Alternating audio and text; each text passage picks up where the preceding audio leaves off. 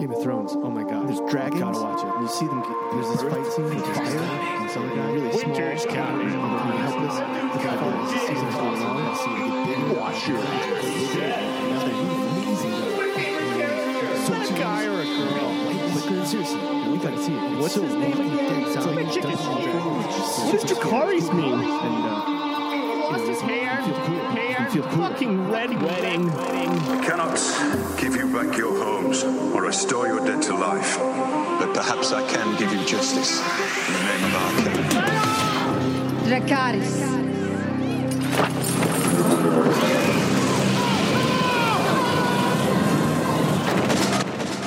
Welcome to the Coffee Klatch Crew Game of Thrones Season 7 bonus. I'm Jason, I'm Christina. and today we have a really special bonus for you. I'm excited. This is all the great information we couldn't fit into our regular season coverage. And it just keeps the fun going for a little longer, right? Besides our regular bonus material, the second half of this podcast is going to be really fun. We're going to have the Raj. Now, those of you may know the Raj if you listen to our Westworld bonus podcast. He came on for that, and we had a great time. And they're going to be teaming up on something really exciting in the near future, so stay tuned for that. Okay, Jason, let's start out by getting into our stats for this season 7. They have kind of a cool chart that breaks this down, season by season, episode by episode, which we will post on our website, coffeeklatchcrew.com, under this episode. And you can see that the average viewership in millions from season 1 was 2.5, season 2, 3.8, season 3, 4.9. It just kept going up.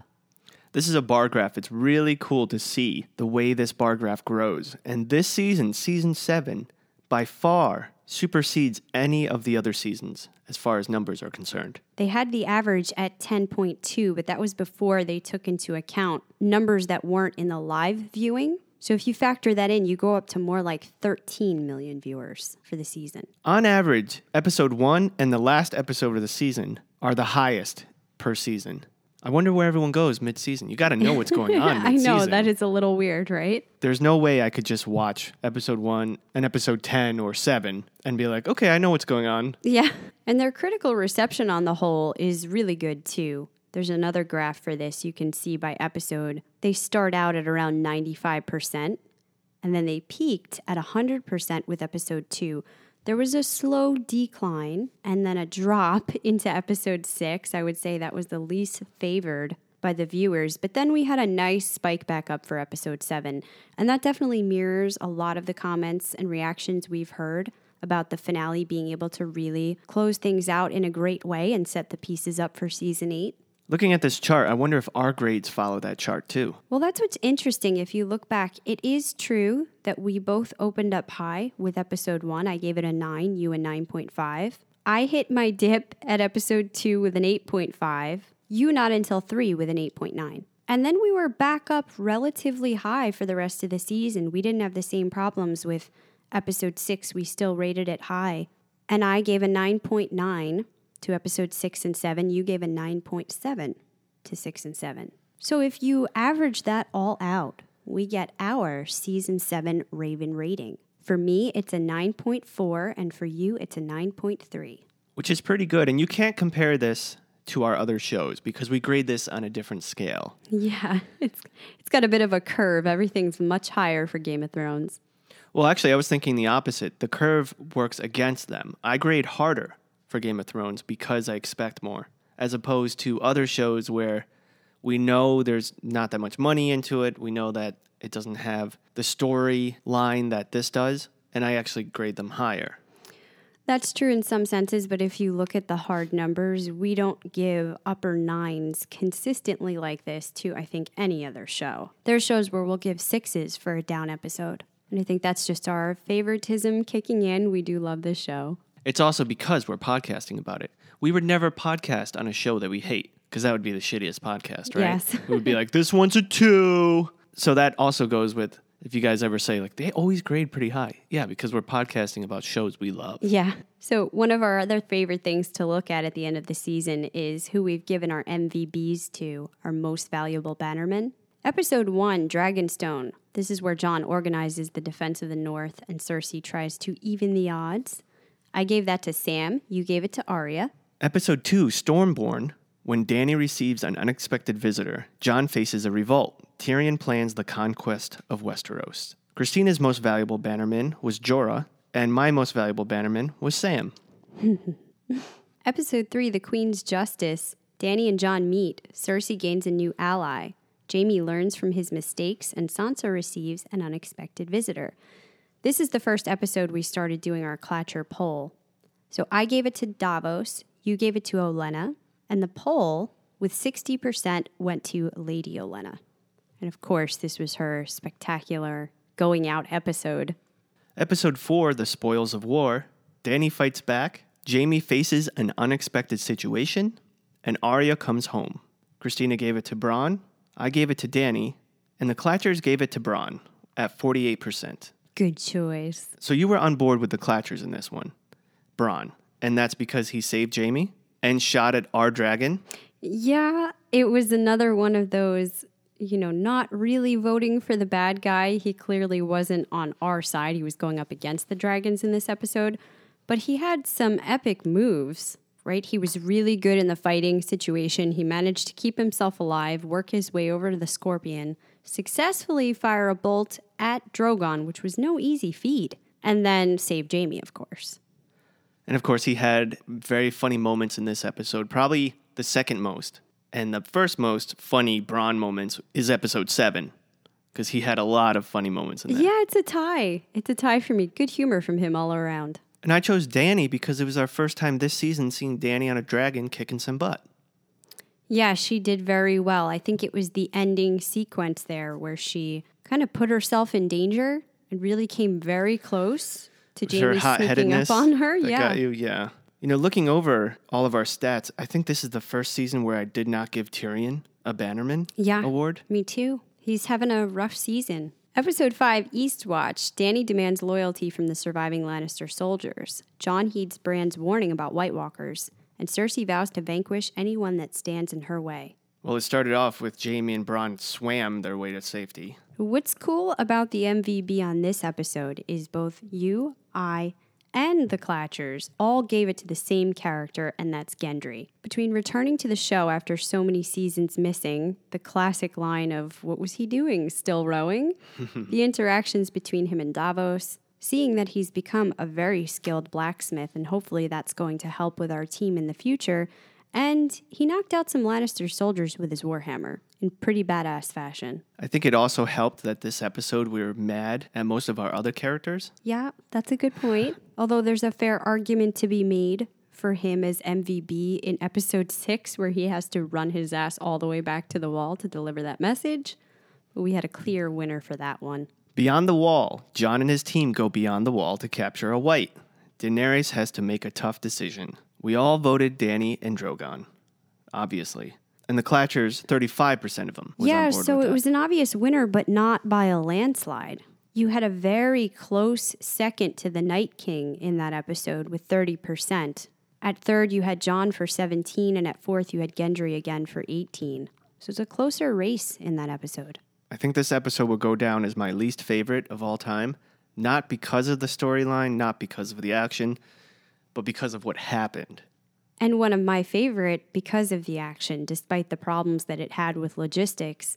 The visuals were gorgeous, the dialogue between characters, and the epic moment of the dragons coming in and taking out those whites. Plus, you also get some Dany Jon love brewing. Now, I just want to talk about this too long. I graded it a 9.7 because it was a great episode. I don't want people to think I hated it like it was a bad episode. No, that was one of your highest gradings. Yeah. I just mean when you look back years from now and you're like, oh my God, that episode, I hated that. Yeah, for sure. I mean, the season finale, same thing, right? It ends with the wall coming down. Scary for the future. And speaking of, episode 7, The Dragon and the Wolf. Jon organizes the North's defenses. Cersei tries to even the odds. The Night King comes south. My MVB here was the Night King / Viserion. Yours was Arya / Sansa. And the poll gave it to Arya and Sansa with 66%. Because the Clatchers know what's up. You don't vote for a bad guy. Are we going to get into this argument again? I had to give it to the person who had a huge moment. Well, one could argue that Arya and Sansa had a huge moment. Absolutely. I can definitely see the justification for that. And we will go deep into that scene and many others when we have Raj and Kevin on. For that section, we have topics of discussion that are still left open. Either we have questions, there was lingering confusion, or just stuff where more points of view could be helpful. Those topics include things like Bran as the Night King, what is Tyrion's plan, the deleted scene with Sansa, and where is Dorne? So let's give our Season 7 MVB. Most Valuable Bannerman for the whole season. I'm going to go ahead and be obvious with this and say Jon Snow. He was the one, and is always the one, willing to be the uncomfortable one. He's going to leave the comfiness of his new Winterfell leadership, go south to someone he doesn't know that could possibly kill him, to go back up north past the wall, to go back down south to another Into the person he doesn't know lion's who could den. possibly kill him. Gave up his title as king in the north to bend the knee to Dany because he believes in her. Risked the entire power meeting there in order to keep with his honor. Figured out a way to always have his hair perfectly coiffed. And his abs of steel. You know I have a soft spot for Jon Snow from the very beginning of this entire series, so my MVB is also Jon. For all the reasons you mentioned, the ones they kept pointing out to us all season long, that he is concerned with the greater war, the greater issues at hand, and he keeps trying to bring the rest of our characters back on track with that. But also for the reasons foreshadowed in the future for Season 8. He seems to be the character that's embodying ice and fire and will have to be the one to eventually go up against the Night King. We asked our Clatchers on Twitter and Facebook who their MVB for the entire season was, and we have a few responses. And like always, thank you guys for always being a part of the crew and enjoying this show with us. Some of the responses were from Brian, Jon Aegon Snow, the resurrected King of the North. Tim Allen, I think Jon Snow. He's trying to do the right thing and will face anything to try and save his people. Daniel says, as much as it's popular, I think it should be Jon Snow. He's done so much. Laura says, Jaime, he's grown so much. Lewis says, it's Drogon. And Andy, Daenerys. All right, let's start with Andy. She believes Daenerys. And I can see where she's coming from. Starting this season, Dany's hard work has cultivated this brilliant army. And I think it's easy to forget everything she went through with her handful of people after she lost her child and her husband trekking through that desert with no food and no water to finally get to a place to get almost robbed and her dragons killed to on and on and on. And now we see her and all her work, ships, the Thrakis, Unsullied, dragons, Tyrion, and on and on and on. And she does make a lot of mistakes, or Tyrion makes a lot of mistakes, but I still think we're left off this season believing in her and what she can do. Well, she made the difficult decision to listen to Jon about what the Great War means and team up with him, despite the fact that she has been trying for 6 seasons to get over here to win the Iron Throne, what she sees as her destiny. So maybe an honorary MVB there to the Double Ds for finally getting her over here to Westeros. This is something we haven't seen in book territory yet, so it's exciting just to get her here with our main characters involved in the storyline. I also think you could make a strong case, and if I had to give an honorary to the dragons, period, but mostly Drogon for the season, he has gotten them out of quite a few tough situations. And then what Laura's saying, Jaime, he has grown so much. There's a lot of speculation of what's going to happen to Jaime. Is Cersei even going to allow him to leave, or will he be ambushed on his way out? Yeah, we have some thoughts about that. My theory is that she, in a way, pushed him to leave and allowed him to leave, which is very strange given all the information he has about her plans. So maybe that's part of the ploy too. He has always been a character that I have a soft spot for. I want to see that redemption arc in him. And I can definitely understand why it's rewarding where we wind off with him at the end of the season, finally leaving. We have been anticipating that every episode. Yeah, breaking the spell that Cersei has over him. But if you look at the majority of the season, he did still spend it brainwashed most of the time and not able to come over to the side of good yet. And one could argue Cersei as MVB. Listen, from the get-go this season, she was outnumbered, outmatched, and outcreatured. But she found a way to, one, team up with the darkest, meanest man left in Game of Thrones. One of the very few power players who's not already committed somewhere else. Outthink her brother Tyrion every turn you make. And now still has us thinking, what is she going to do now? We know she's lying, but we don't really know her full plan yet. And if you look at who she has on her side other than Euron, it's Qyburn, the Mountain, and it was Jaime. It seems like most of the plans she's come up with this season have been her own, but I have to wonder how much Jaime has influenced this, been able to sort of keep her on track, keep her from straying completely off the deep end into Mad Queen territory. For all of her low cunning and brilliance, will we finally see the Cersei downfall now that she has no one left to keep her in check? So thank you so much to the Clatchers who have been voting after every episode for their most valuable bannerman, and we will for sure carry that over to Mr. Robot. Let's go on to some fun facts.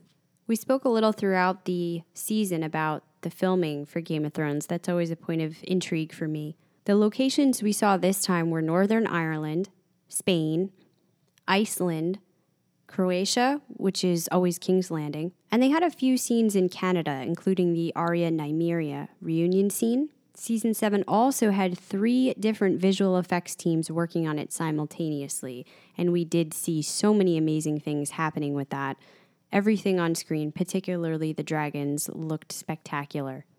Earlier on, we also talked about awards because we like to do that every season. Game of Thrones gets many. I won't talk about the nominations. There was a huge number for that, but just some of the ones they won. Screen Actors Guild Award for Outstanding Action Performance by a Stunt Ensemble. AFI TV Program of the Year. American Cinema Editor's Best Edited 1-Hour Series. And the American Society of Cinematographers Outstanding Achievement in a Regular Series for cinematography. Normally one of the big ones for Game of Thrones are the Emmys, but I'm reading in an article right now it's not nominated for a single award this year, but with good reason. It didn't air in time to be eligible. So as you know, we got shifted back from previous years to our air date because of the filming. The eligibility period for the awards is between June 1st and May 30th of each year. The later premiere means it missed the May 30th cutoff date. So we would be looking at next year's Emmy Awards for this season of Game of Thrones. Speaking of airing on time and next year, the rumor is that we're not going to get a Game of Thrones till 2019. Let's come back to another big topic of conversation, and that's deaths for the season. So here's the list. Walder Frey and the Frey Men, Obara, Nymeria, and Tyene Sand, Lady Olenna, Randall and Dickon Tarley, Thoros, Uncle Benjen, Viserion, and Littlefinger. And keeping in mind that Ellaria is in the dungeons, and she has to watch her... Yeah, presumably Tyene is dead by now. That's the one that was locked up with her down in the dungeon that Cersei gave the poison to. But they haven't gone back to Ellaria, and that's curious. I assume we have to see that again at some point, right? Well, if you remember, after that episode, I had said that I think eventually... when it's time for Cersei to go down, and if we're in King's Landing, someone's going to break her out, and she's going to come from within, and I'm hoping do some damage. Yeah, your thought was Bronn would let her out of there.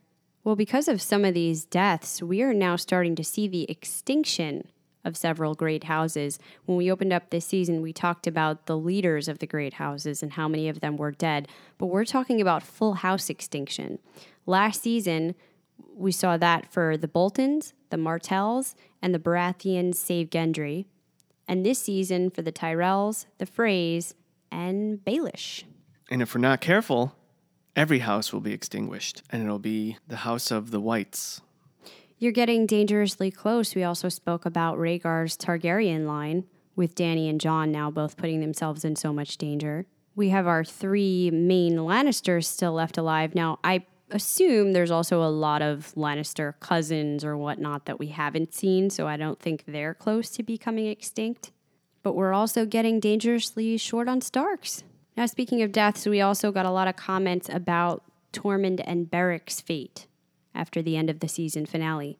Most of who assumed that they are still alive as they ran on the top of the wall westward and were able to avoid the collapse of Eastwatch. We, too, said upon the rewatch it looked like they were running in the opposite direction, but part of the big argument for them still being alive was that surely we would see the death of these characters that are pretty major instead of them just cutting to the end sequence where the wall falls.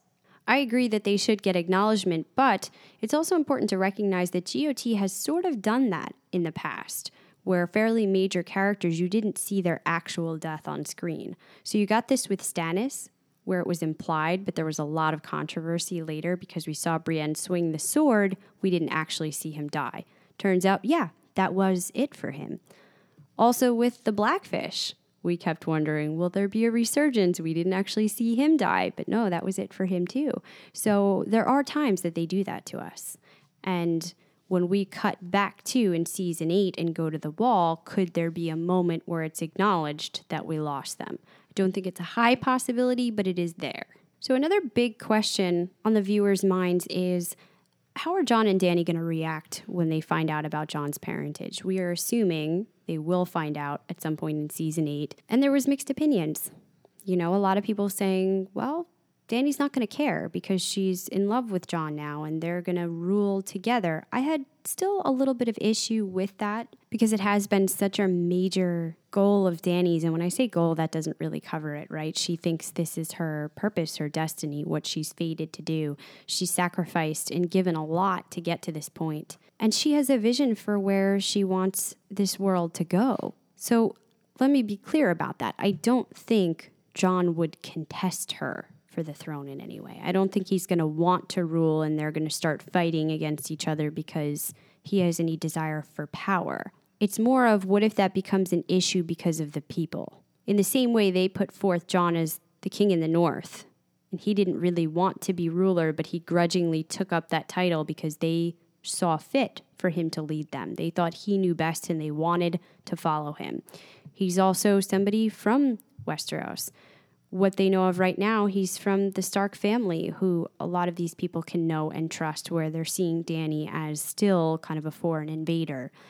So what if that part of it starts presenting a problem, that the people want Jon? Well, what people? Because Dany's army, the Dothraki, the Unsullied, there's no way they would want to. You're talking about the Northerners? I'm talking about the rest of whoever is left in Westeros, and that's a good point. Will there even be enough people left after this is over to care? And maybe not. I don't think it's probable that it's going to become a huge issue. I think you're going to see the death of a lot of the common folk. I think you're also probably going to see the death of either Jon or Dany before that becomes an issue as far as heir to the Iron Throne. Where I see it being more of an issue maybe is in their relationship. Okay, so that's another topic people keep bringing up. Will the incest problem bother Jon, Dany, or both? Well, I have an issue with that statement, only because we've seen it so many times in the Game of Thrones, and it hasn't been a big deal. I mean, talk about incest. You got Cersei and Jaime, and then you have a whole lineage of Targaryens doing this as well. Yeah, so a couple of things about that. Barb and a few of our other listeners wrote in to talk about the fact that this is a different culture we're talking about. I think a lot of viewers, a lot of podcasters sometimes are looking at these issues through the lens of the modern world, and we have to maybe shift our focus a little to the lens of the fictional Westeros world. You're not even talking about medieval Europe. This is an entirely fabricated world where incest is a little more common. As you said, Targaryens married brother to sister for a long time. Dany's own parents, Aerys and Rhaella, were siblings. And Dany herself, at the beginning of the show, was anticipating she would be married to her brother Viserys. Not that she liked it, but she grew up accepting that fact. But number one, how did the people view it? Okay, so there was a problem with it when it came to Jaime and Cersei for a couple of reasons. One, if this is something they're doing that's going against the faith of the Seven, which is the religion they were worshiping to that had a lot of sway in Westeros. They were afraid that it would be unpopular, but it wasn't a crime and it wasn't the real problem there. The real problem was the high treason, the fact that she had a child outside of marriage to Robert Baratheon, and also they were trying to pass the children off as Baratheons, making them heirs to the throne. So that is where a lot more of the controversy came into play between Cersei and Jaime. And yes, it was a lot more acceptable for certain people, such as the Targaryens, but it's also intimated that some of this acceptance of the tradition when it came to them had more to do with the fact that Targaryens ruled by force and with dragons. They could do what they wanted, no matter what anyone thought about it. Who's going to go up against them and say, oh, we're weirded out by this incest thing? And it would probably be the same case here if Jon and Dany were to rule. It's much more about their personal opinions about it. I think given all of that, Danny might not have such a problem with it. Really hard to predict. These are all just our opinions at the end of the day. We don't know what the characters are going to do when faced with this information, but I see her being more okay with it than John would. He did not grow up with this kind of practice being common. Family does have a different kind of meaning to him, so still a big question mark on what he'll think when he finds out.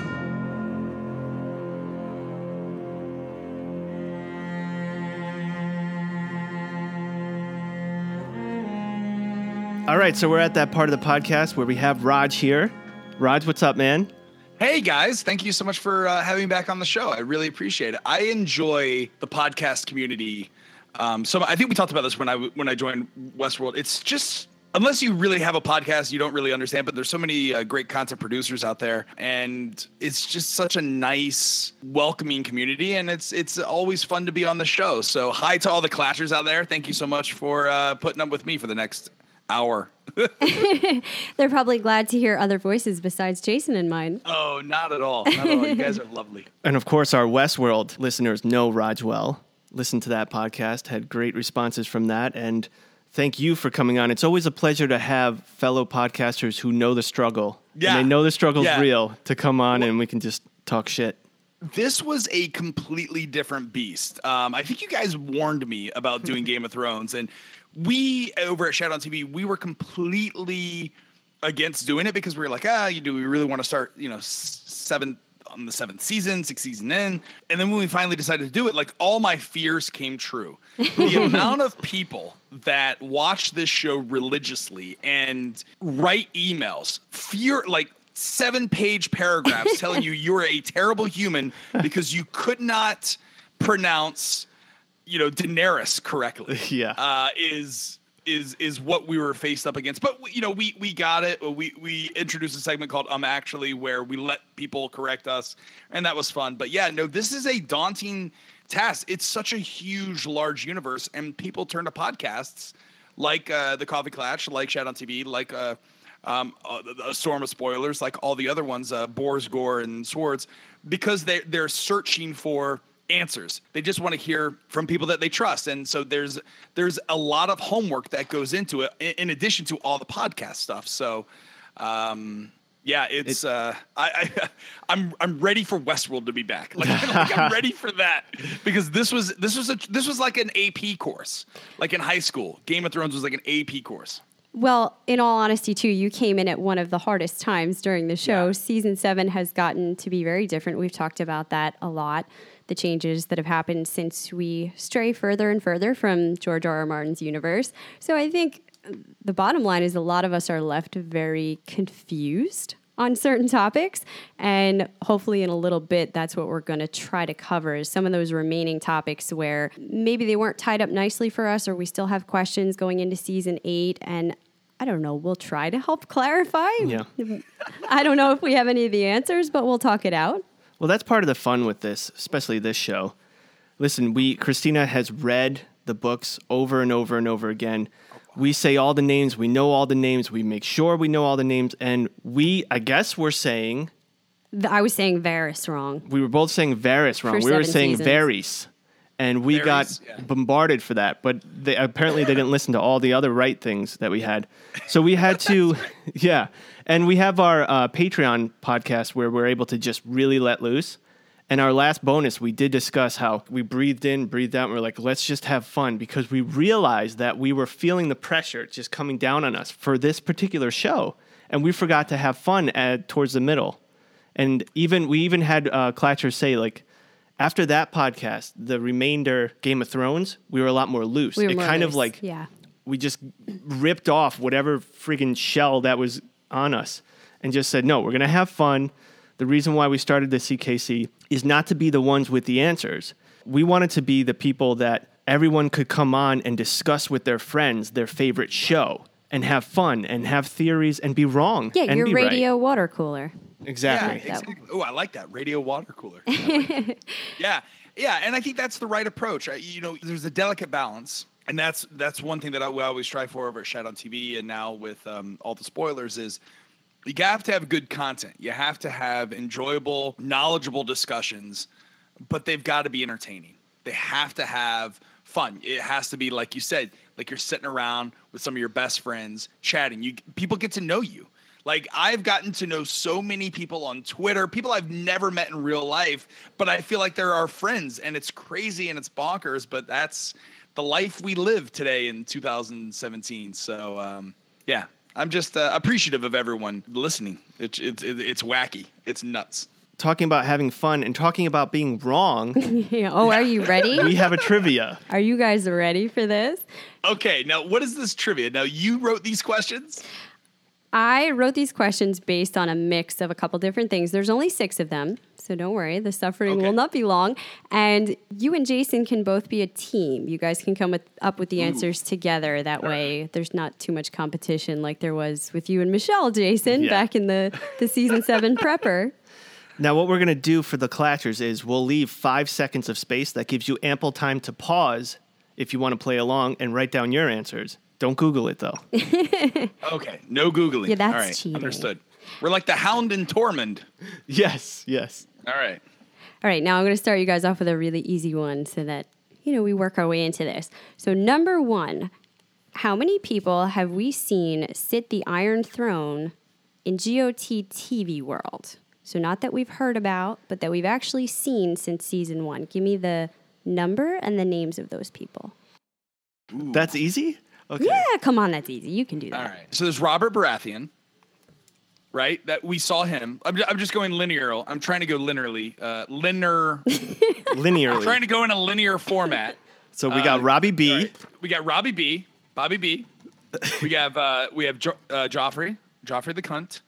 We have those are Lena words, not Roger Roper's. Then you have Tom. Was Tommen after Joffrey?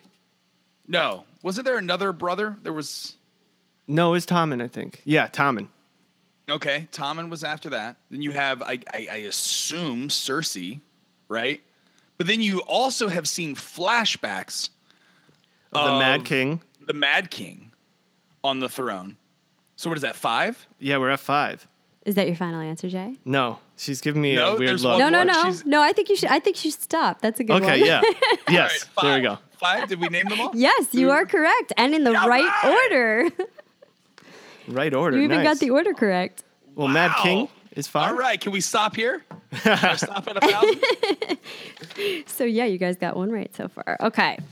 Now, this one is probably going to have to be a total guess for you because I just found this out based on some behind the scenes interviews. For the entire series Game of Thrones, which character did Benioff and Weiss have the hardest time killing off? So personally, for the Double Ds, which one was hardest for them to say goodbye to? From a personal perspective. Mm-hmm. All right, well, let's think of major character deaths here, Jason. All right, so we have Bobby B. Bobby B died. I don't think that would be that big of a deal. No. Right? Joffrey. You have Joffrey. I don't think everyone was waiting for that. Tommen, right? He Yep. died. You have the Tyrell family, the Set Baylor. I mean, obviously you have a couple of auxiliary characters, but I'm trying to think of like big name characters. We got Olenna, Oberyn. No. Oberyn. I'm going to give you guys a hint. Don't think big name character. Don't Oh think my big God, name- I know. Okay, go, Hodor. Go, answer. Hodor. Yeah, that would be my answer as well. Hodor. Is that final answer? Final answer. Final answer. Hodor. Really good guess. I didn't even think of that, but no. Oh. It was Khal Drogo. Jason Oh. Momoa. Really? I would have never Yeah. gotten that. That's a weird one, right? Yeah. What was their reasoning? Yeah. Why? Just that they had such a great time working with him. They thought that he fit the role very well. And I heard that he's a cool dude in I'm real thinking life. maybe, too, it wasn't a real... He's like a guy's guy, and he's hot. Like, Yeah. You can't be mad at him. You can't. You're like, well, I would also. It would be a hard time if I got to work with a shirtless Jason Momoa on set all the time, and then he had to go, and I wouldn't be able to look lovingly upon his six-pack abs and those pectoral muscles and his shoulders. Oh, he's just a specimen of a man. Yeah, but we still have Kit Harington, luckily. Yeah, with Dude, his, we have Kit Harington buns, yeah. Jon Snow buns. Melly tweeted to us, something about Kit Harington's Fibonacci Oh, buns. nice. Yeah, That which is is cool. clever. And then she showed me a picture of the Fibonacci sequence on his tushy, and it fit perfectly. It fit perfectly. I like the word tushy. That was great. I haven't heard that since like the fourth grade. My mom, she's Polish. Is that a Polish word? Tushy's a Polish word? I don't know. I don't know. Maybe. That's. We should look that up. Right in. Where is tushy from? Okay. Number 3 is going to be another guess for you guys. So going along with that theme, which character death was the most expensive for the show to shoot? Now, The dragon. I'm gonna be honest with you. I think this is before the end of this season with the dragon. So don't include Viserion in that. Okay, so this is before season 7. Yes. Okay, most expensive death. The death at the hearing when Cersei blows up the whole citadel. Yeah, I not mean, citadel. from a CGI perspective, they had this with the Set Baylor wildfire situation. Yeah, Right. that would probably make sense.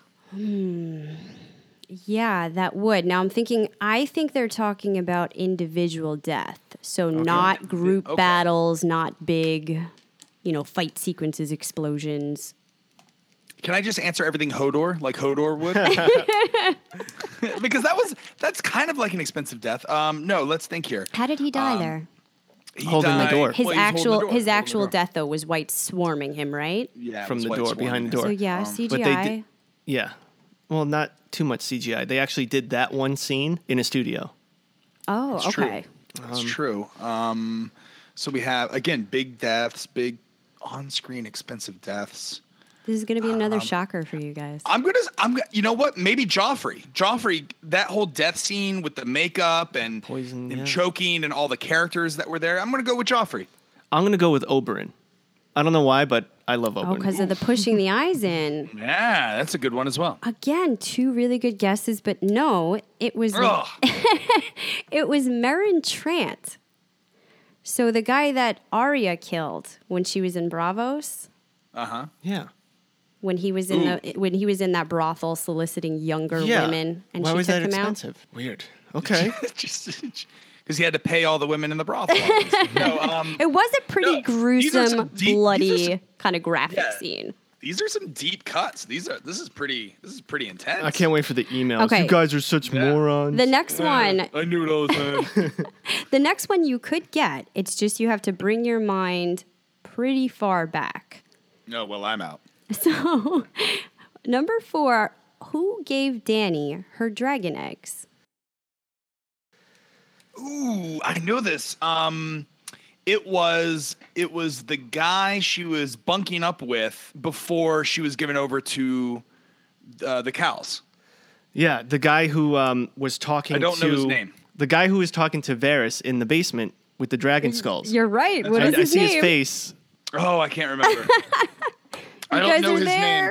But that's the guy. That's Yes. the guy, though, right? That's the guy. Okay. All That right. is the Well, guy. then, I get partial credit for this, right? This is how I made it through college. I just argued my way into a B. Yeah, I would say that's a half a point for you guys. All right. His name was Illyrio. And I thought this was interesting now thinking back to where it all started, that Illyrio and Varys were scheming Yes. from the very beginning Varys wanted a Targaryen from the top. to get Dany out of King's Landing to a place where she could be safe. She stayed with Illyrio. They sold her to the cows. They found the stone eggs where? Because this is so fascinating. How did they get their hands on dragon eggs? Ooh. I mean, it's fun to think about, right? I have no idea. Well, they thought they were just stones, right? They were petrified dragon eggs. So they were essentially, I mean, because dragons hadn't been in Westeros or in this land for hundreds of years, correct? Yes, and that's what they told her on scene, that I think it was meant to be symbolic and inspiring as kind of ornamental, but Family did heirloom. Varys maybe have some inkling of something different? Now Perhaps. that we look at it in hindsight? It's funny you bring that up because Nathan on Twitter actually wrote to us 12 hours ago saying, listen to your recent podcast. As far as what Varys is up to, he schemes with Illyrio in season 1, and then he gave us the video link. So that's funny that you bring that up. Oh, cool. We should post that. So Varys is behind this all, you think? Yeah, the reason why he brought that up is because we were trying to discuss whether Varys was a good guy or a bad guy. Is he really for Dany or not? This was, I think, 3 episodes ago where we realized we weren't seeing much from him. He just spoke to Melisandre. We were like, what does that conversation mean? What's going on? So we were starting to say maybe he is going to stab him in the back. But I don't think so at this point. No, I think Varys is a good guy. I think he's come across many rulers, or he served, as he said before, his ultimate goal is to serve the people and also look out for himself. I don't think that he's a bad guy, but one of the things that Big D always said is this show is not meant to portray this fantasy genre as a good guy versus a bad guy. There's always shades of gray of each character. I would counter with, in season 7, they're really making Jon Snow out to be a real classic good guy. Mm-hmm. You know what I mean? Like, he has 0 faults. What? He slept with his aunt? That's his only fault? I mean, how could he have known? No, That's I agree true. with you. I think in previous seasons, Jon was a little more gray because he was making decisions that went against what his people were comfortable with when he was Lord Commander of the Night's Watch. Look what happened there. They wound up stabbing him to death. He was being controversial, if not bad. It made him a little more gray. Now, I guess not so much anymore. So I'm not sure, but right. I think that's going somewhere in season 8, though.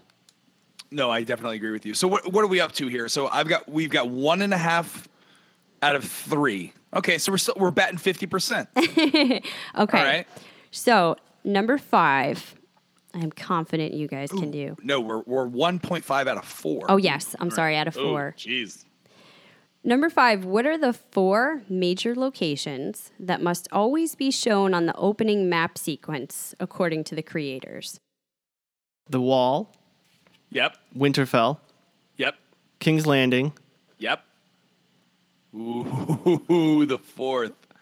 All right, so we got 3 out of 4. 4th is kind of a trick question. Is it kind of a trick question? The 4th part. Is it the thing? It's in the Citadel, but it's also shown in the Game of Thrones. You're talking about just locations on the map. You're not actually talking about sequences, right? Correct. Yes. Although the astrolabe is on everyone, but the 4th location. What is it called? It's called the what? The astrolabe, that device you're talking about that we see. It's called the astrolabe? Yes. Oh, wow. We're very fascinated with that thing. We talked about it a lot. Well, doesn't it have the entire series inscripted on it? That's the whole purpose of it, is that it tells the story in the astrolabe. Yes, it has all the great houses on it as they move around. People have wondered if that shows where the seats of power move. Yeah. But it also looks like it has a sun and a moon, so to reflect the changing seasons and maybe when the long nights are coming. Yeah, so that leads you to ask, is that telling you what's going on, or is it recording what's going on? Just like they do in the Citadel, they record what's going on. Mm-hmm. So I wonder. It's good. I'm trying to think of the 4th. I don't know the 4th. Jason, you're... I'm trying so hard because I fuck you for these questions. Well, think about the major players. Who haven't you covered? It's not... the Lannisters are from Casterly Rock. It's not Casterly Rock, is it? No, because you cover them in King's Landing. For Winterfell, you have the Starks. For the Wall, you have the Night's Watch. So who's a big player that you haven't talked about? Well, Dany. Yep. Daenerys. Yep. Okay, but she's everywhere. Exactly. So wherever Dany is. Yep. The 4th location is wherever Dany is. Oh, it's like blowing into a birthday cake with candles. You did it. Good job. Okay, now number 6 is a fun one. Let's just see how many you can get. I doubt that I even have them all, but I wrote down the major ones I could think of. So, how many major battles can you name from this season? I'm out on this question. There've been like 10. There've been like 10 major battles. No, Battle of the Bastards. Yeah. Are we doing this season too? Are we doing this season? Yes. So there's Hardhome. Yep. Battle of the Bastards. The people call it the Loot Train Attack, but on all the spoilers, Tiago wrote in and wants to call it the Deep Purple battle because there was smoke on the water. and a fire in the sky. So we'll call that the Deep Purple battle. Let's see here. What else was there? There was the Stannis battle, not the Battle of Blackwater, but like wasn't there the Stannis battle, or was that the Battle of Blackwater Bay? Yeah, that was Blackwater. That was Blackwater. Okay. Yep, all right, I got Blackwater. All right, got Blackwater. What was Jason, help me out here. What else? what was the name of the battle at the wall with the wildlings? Mm-hmm. The Battle of the Wall. The wild the battle? Wildlings. The Wildlings one. Yeah, That's close enough. We'll It's credit for that. Battle of Castle Black, but it's close enough. Battle of Castle Black. Okay. There was. Are we talking about ones that we did not see on screen? Because in the first couple seasons, they didn't really show the battles. They just showed the before and the after. Yeah, I only have the ones that you see on screen. Okay. So. Well, the very you- first one, we only see a little bit of it. It took place in the Battle of the Five Kings. Would you consider the one where Tyrion he brings all the they're not free folk, but they're the forest people, the ones who look like Vikings. Yeah. What are they called? God, what The are Mountain they called? Clans. The Mountain Clans. Thank you. That's a battle. That's true. I didn't even have that one on here. Battle of River Run. Was there a Battle of River Run? Off screen. Yep. I didn't have that one because Off-screen it was there off was. screen, but yep. I am no Oh. help. Season 7. You guys are missing the big one from season 7. Season 7. What was the big one? We have. Well, we have the battle with Dany with the dragon. The Right. battle of Dany finally takes the dragon and kills some people. You said Loot Train, Blackwater Restaurant. Okay. What's the other Blackwater one? Rush. That's not a battle. If you're talking about the end of the season, that wasn't a battle. That was a shit walk of them just coming in with a stolen vehicle and destroying the wall. No, I'm not talking about that one. Oh, sorry for Okay. getting mad. In the first couple episodes, there was a battle. Oh, geez.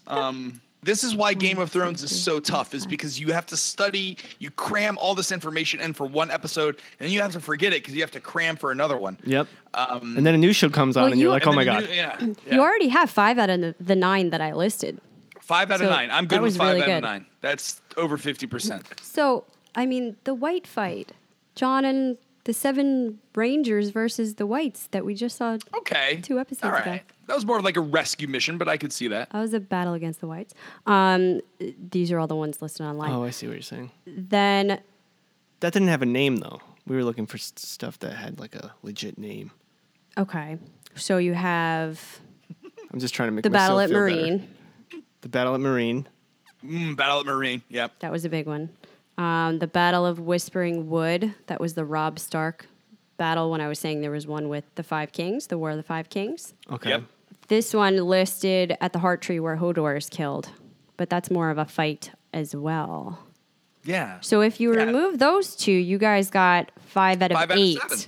Yeah. Yeah, Rod's got 5 out of most 7. those. Yeah. I think we're good. So think 5 we're out good. of 7. That was good. Not bad.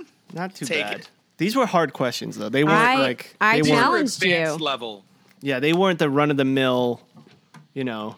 Yeah, exactly. Like what color is Daenerys' hair? No, Yeah. we're on next level, guys. All right, guys. So next we're going to jump into some of those topics of discussion. I'm going to start out with one that is more of a comment than a question because I think we have this figured out now due to the new information. I'm talking about the Sansa Arya scenes that we were confused about all season long.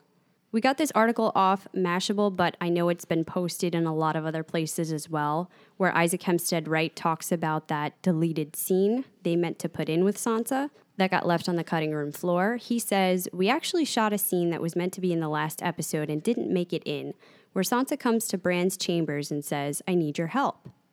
Hempstead Wright said the final editing decision probably came down to needing the shock factor, i.e. the way the siblings all coordinated in the Great Hall. He added, "It's my understanding that Sansa came to Bran saying, 'Actually, can you just fact check all this because I'm not sure who to believe, and before I kill my sister, can you confirm that's what's going on?'" So, we think we have the timeline worked out. You guys tell me if this makes sense.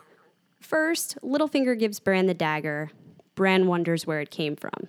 Then the 3 of them meet up at the Heart Tree. Bran, Arya, and Sansa. They talk about what's going on. They suspect Littlefinger is up to something. Then the weird interaction between Arya and Sansa. it seems like this was still genuine problems between the sisters. That this was actually them kind of butting heads for a while because they didn't understand each other's motivations. Would you say that's true? Yeah, at this point, yes. See, here's the thing. The last couple of episodes, Raj, we were discussing back and forth, like, what did this scene mean? It felt weird. It felt like it didn't fit. And then after we saw the final episode, we were like, okay, so they knew all along. We were so confused until we read this article, and a lot of our Clatchers let us know about this article. So now looking back on it, we feel a little differently. We think this was real. Arya and Sansa were having a little tiff. Yeah. Arya was letting Sansa know, I am a badass, and I could kill you if I wanted to, but here's the knife. I'm not going to kill you. But she didn't want to because she was playing the game of faces, which includes one lie. So that final statement about, I could take your face and be Lady of Winterfell, which we know Arya doesn't want, and we were confused by that, is the one lie in her game. Sansa wouldn't know that, though. And so now she leaves totally freaked out, because otherwise, if this was an act for Littlefinger's benefit, in case he's spying from the shadows at all times, why did she then send Brienne away to King's Landing? Because that does not work into the equation when they need her to protect both of them. So I think the question is, would the show have been better had that scene been left in? I think that answer is yes and no. Let me tell you the reasons. Yes, because it would have explained it to us. But no, because they would have totally lost that surprise factor where we're like, wait, is Sansa about to kill Arya? Is Sansa saying that Arya is the one that has had treason against the Starks? And then, boom, she looks over at Littlefinger and throws that gauntlet. So that's why they took it out. But did anybody actually think that? That's another, yeah. Right. Yeah, see, I never thought that Arya was... Again, the whole storyline between Arya and Sansa, I think, could have been done a lot better. I think you could have had the whole Littlefinger on trial with... We talked about this on the spoilers, and this is now getting into fans writing, Game of Thrones. But could it have been as equally as effective if you keep the Bran scene in with Sansa, then you surprise Littlefinger. Littlefinger still thinks he's going to get out of it. He's going to try and take down Sansa, right? Then tries to do like a trial by combat, and he loses to Arya. He has to fight Arya. And Arya just shows, again, how much of a badass she is, and then kills Littlefinger. I think that would have been just as effective, if not more.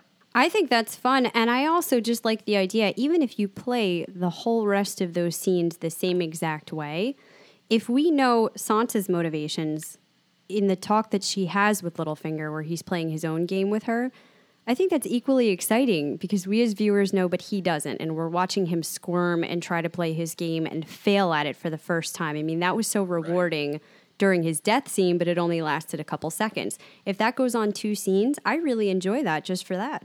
So this leads us into the real question of what comes next for Arya. We had done a little fan fiction of our own, which has become a huge theory, and one of our Clatchers wrote in to ask, does this seal the deal now? Can we see Arya wear Littlefinger's face to go to King's Landing and get close to Cersei so that she can take her out and strike another name off her list?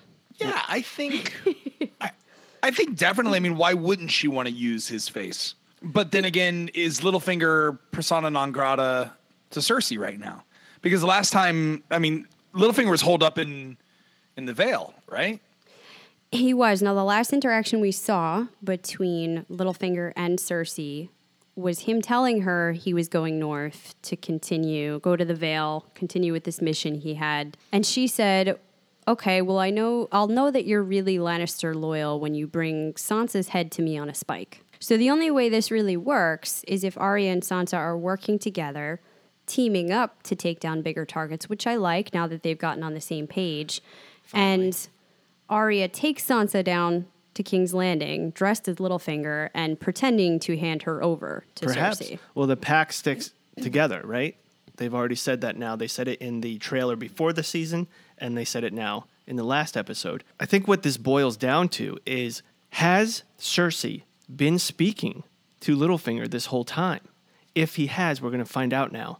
And if that is the case, then it's perfect timing to use his face. And maybe when she's saying she has other plans, and we'll get into that question in a minute, that perhaps we haven't seen, the whole did she feed Jaime wrong information before she sent him off thing? Maybe that's part of it that we're not factoring in plans that she had with Littlefinger about the North. Yeah, that's true. You have to imagine now that Littlefinger is dead, what are his little birds going to do? What are his little network of spies going to do? Are they going to go to Arya now? Are they going to go to Sansa and fill him in on all of his ongoings that he was having? Or keep reporting back to Cersei, Right. if we believe That's they right. were in cahoots. Now she still has spies within Winterfell, potentially. Yeah. Correct. So maybe yep.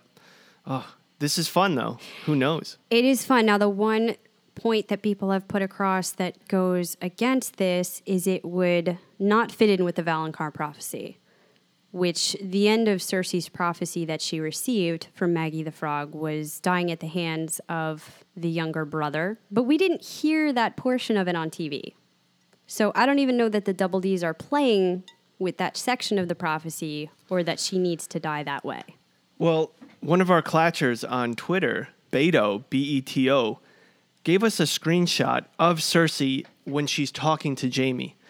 And the angle of the camera is so much so that you see Cersei, and I wish I could show the internet the picture right now, and you too, Raj. Podcast is such a visual medium. Yeah. You see Cersei's face, she's talking to Jaime, but all you see of Jaime is his hilt and his sword, the end of his sword, and it looks like it's angled right towards Cersei's body. What Beto said was, we know that the Double Ds don't do anything by accident. Could this mean something? And I really always still loved the idea that Jaime would have to be the one to kill her. And Raj, if you're not familiar, we have a very different interpretation on the big prophecy, the prince that was Okay. promised prophecy. Okay. We think that comes in 3 parts and with 3 different people. So no one person fulfills all of that. And Okay. so you have the prince that was promised coming back in the form of Dany with her dragons. You have fire and ice being embodied within Jon, who will have to go up against the Night King at some point. And then you have the person that creates and wields Lightbringer. And we thought that would have to be Jaime by sacrificing the person he loves the most in Cersei. Yeah. So if you have Arya coming to kill her, we don't get that whole Jaime interaction, the end of the Jaime arc, potentially Lightbringer, and that's the only reason I don't like it. Here's the next thing. We only have 6 episodes for all of these things. That's Right. And you're Yeah. totally discounting the fact that Winterfell might be wiped out episode 1, season 8. True. There's a fan theory from Gillian who wrote in that she thinks the North will fight back the dead and the Night King by episode 2 and 3, or 2 or 3, and then they'll just focus on Cersei versus Dany, Jon, all of that. So it'll return back to a Game of Thrones. I don't necessarily believe that. I'm more along the lines of you. I think Winterfell is going to be overrun quickly. I think Winterfell's going to be overrun, but I think our Stark siblings know about this because of Bran and get out of there before that happens. So I don't think we see them dying right off the bat in season 8. I think they retreat. I don't know where. My father had this great idea that they could go to the Eyrie because this is the one castle within the 7 Kingdoms that's supposed to be impregnable. That's how the Arryns got away. Lysa got away with just sitting up there this whole time and watching the War of the Five Kings play out while they're nice and safe. Except that the Eyrie has played much less of a role in the TV show than it did in the books. So I don't know that they're going to shift. Not only focus that, there. but the Night King has a fucking dragon now, right? So we saw what dragons can do to Harrenhal. So why wouldn't they be able to do that to the Eyrie as well? Absolutely. I don't think anywhere is really safe unless you're with Dany and her 2 dragons. That's right. Give me as many dragons as possible. So next season, will the sisters become more and more important? I think if they stay in the storyline and you don't see total destruction of Winterfell with everyone dying, which feels really unlikely, then yes, they have to serve a larger purpose. I don't think they're fighting in the main battle against the Night King and the White Walkers. So yeah, we have to move them somewhere else. And I think it seems realistic that they might end up back in King's Landing, where it all started for them. Before we move past them, one of our clatchers wrote in, and I misunderstood him at first. Chris wrote, when the Night King comes, will Arya be carrying a sack of face whites? Meaning, will the faces in her bag become walkers or whites? Oh, shit. Will she open the bag and they'll be like, Oh, my God. That is a crazy thought that never even crossed my mind. I don't think so. I don't think so, too, only because it just doesn't feel Game of Thrones-like. I feel like it would be a little too comical. No, agreed. That we'll leave that kind of stuff for The Walking Dead. Well, that's surely a different magic, but you actually do bring up a thought I've been having a lot. We like to talk about the religions of this world and how they're going to come into play. Are there really many, or does it just boil down to one? Just as a quick recap, if you go through the major ones, you had the old gods, which it seems the children of the forest subscribed to, the Starks, the First Men. You had the new gods, which were the Faith of the Seven, that was worshipped in King's Landing. You had the Drowned God, who hasn't really come into play much on TV for the Iron Islanders. You had the Lord of Light, who certainly is playing a much bigger and bigger role. And his counterpoint was the Great Other. So we've played around with that a lot. Are the White Walkers and this force really just an incarnation of the Great Other? So the Great Other is the opposite of the Lord of Light. Is that correct? Yes, it was a dualistic faith. So Lord of Light was light, fire, seemingly life, and the Great Other was night, darkness, and death. Yeah, I think that's right. But those that subscribed to that would say it's really just one God that the rest of these people are worshiping, and you can find the Great Other in every one of the religions. The Faceless Men believe in a God of death. The Faith of the Seven has the Stranger, which represents death.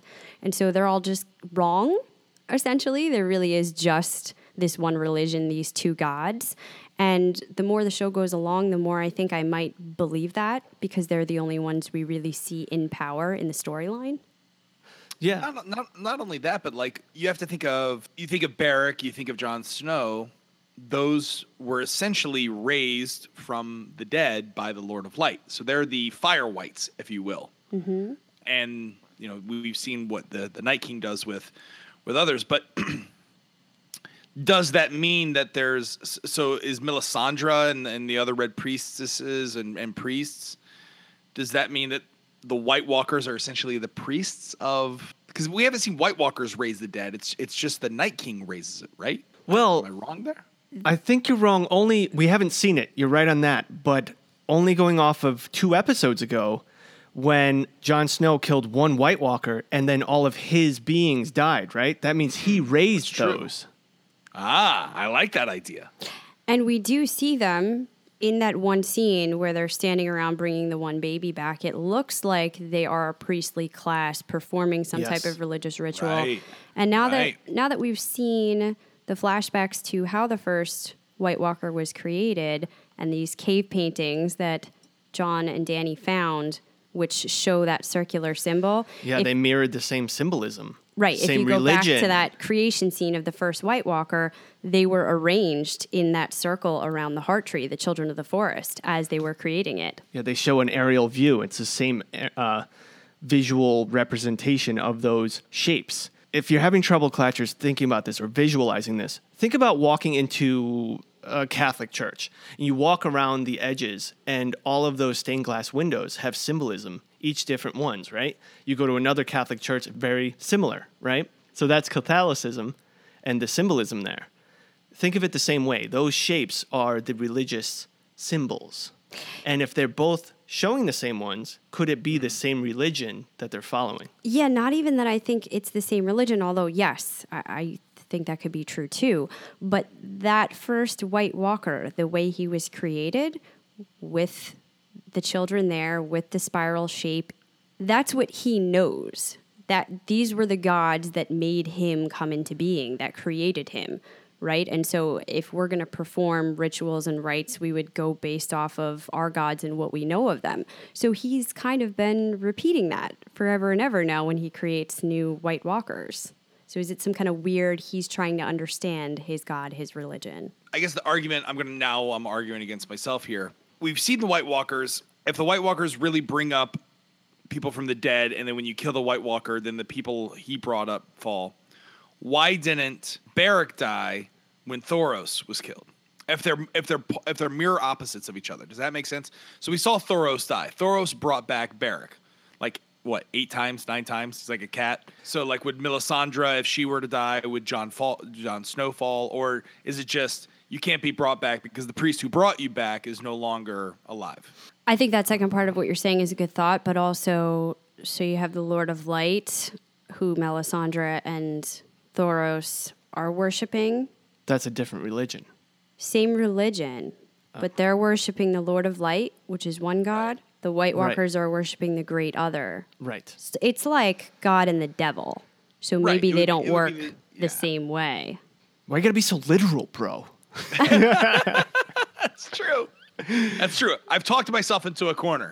But I say God and the devil. I don't want people to take that and run because I don't think it's the same plain thing. black and white, Yeah. good and evil. I think there definitely is more to the White Walkers and what they're following, and that's why I like talking about it. Speaking of good and evil, and I'm going to say this, and I'm saying this not to gloat, I'm saying it to give Christina some props. Oh, dear. Last year, Christina brought up this storyline, this theory that she had that the White Walkers were the good guys, and she broke it down. It's too much to go through right now. She broke down why the White Walkers could possibly be the good guys and the Targaryens and their dragons are the bad guys. And what's so awesome, and it makes me proud, is that the internet this last week, all we see is these big companies writing articles about could the White Walkers be the good guys? Yeah. And it's probably, I mean, I'm not saying they heard Christina, but the fact that Christina was on that a long time ago is a cool feeling. Yeah, and like you say, not as simple as that, because I think it's more about restoring balance to the world when it tips to one side or the other, and so that's why they're here. But if you were to break it down to its bare essentials, I guess, yes. All right, for our next big topic that is all around the internets, Bran is the Night King. And I really want to discuss with you, Raj, and with you, Christina, what do we make of this? Do we believe it? Do we not believe it? Do we hate it? Okay. Well, let's think about it. So the theory, the Bran is the Night King. You tell me if my understanding is different from your understanding. So my understanding is Bran and the Night King are essentially the same. Bran warged or traveled back. I don't know, whatever, green sight. I don't know what it's specifically what he does. But he goes back in time and tries to warg into the man who is sacrificed to become the Night King that we saw with the Children of the Forest. Upon his death, he finds him trapped into a new form that can warg into dead creatures, who then simultaneously he can control himself. Inception. So, Yes. Yeah, I think so that's so the the theory. concept is he wargs back, then dies, and is trapped in the Night King's body. Yeah, so he green sights back.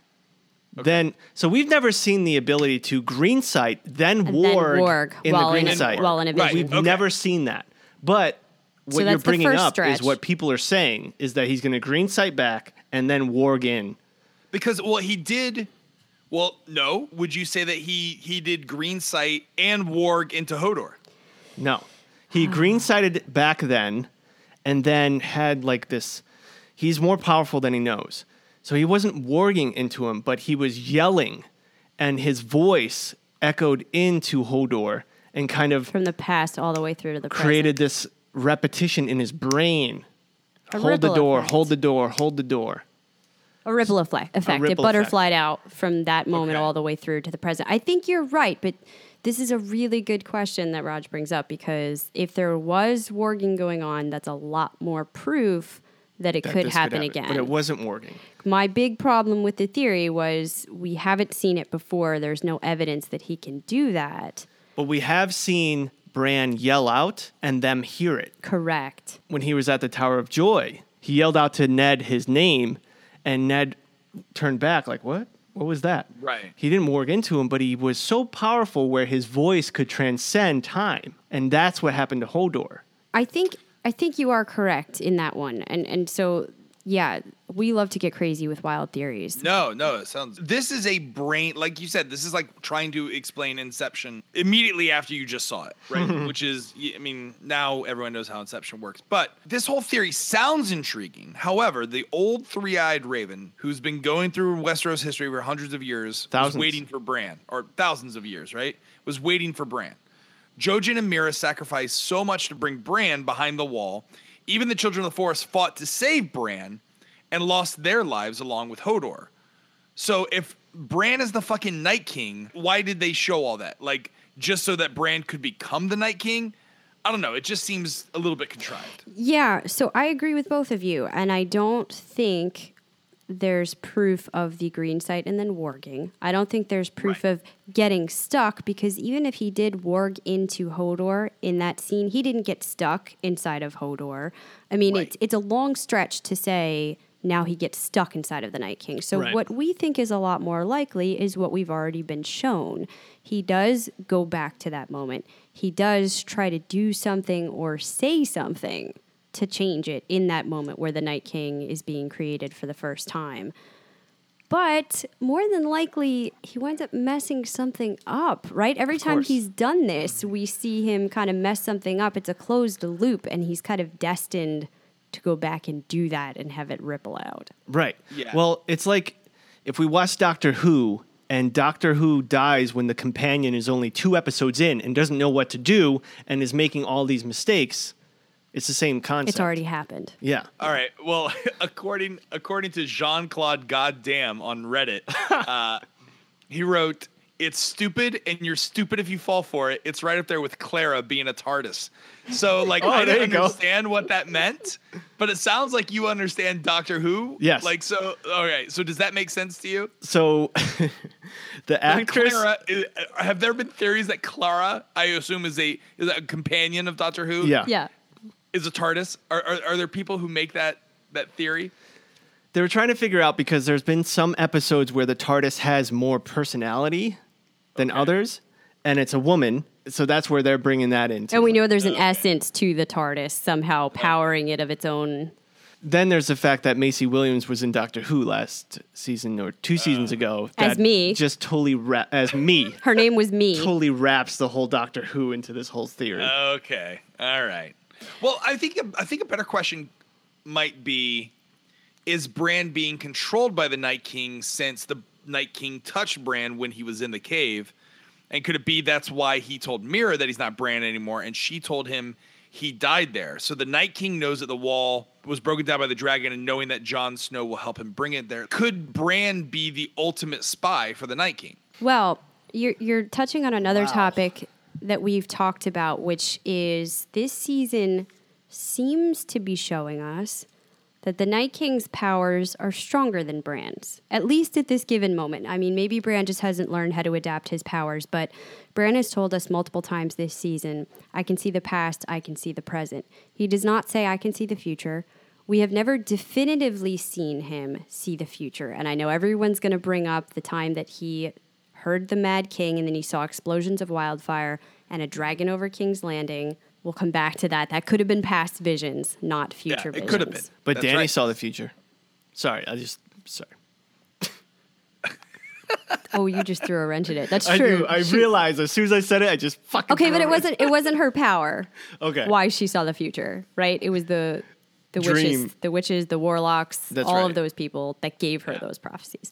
So, as far as we know, Bran has never seen the future. Now, the original Three-Eyed Raven, did we ever see him see the future? Or have we just been assuming? Every vision he showed Bran was the past, correct? Or present? Yeah. And he didn't know that Bran was going to, while he was sleeping, go into the past, get touched by Right.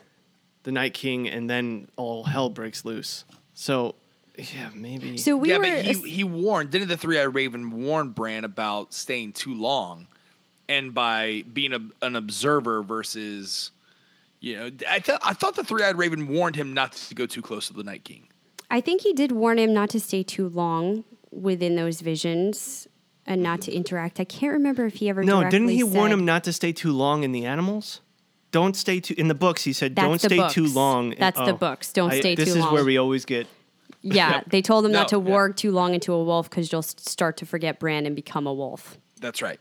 That's right. But yes, on the TV show, he warned him against staying too long in the vision. So there is kind of a theme here. But I don't think definitively we were just assuming green sight comes with visions of the future. But now I think that basic tenet is being challenged.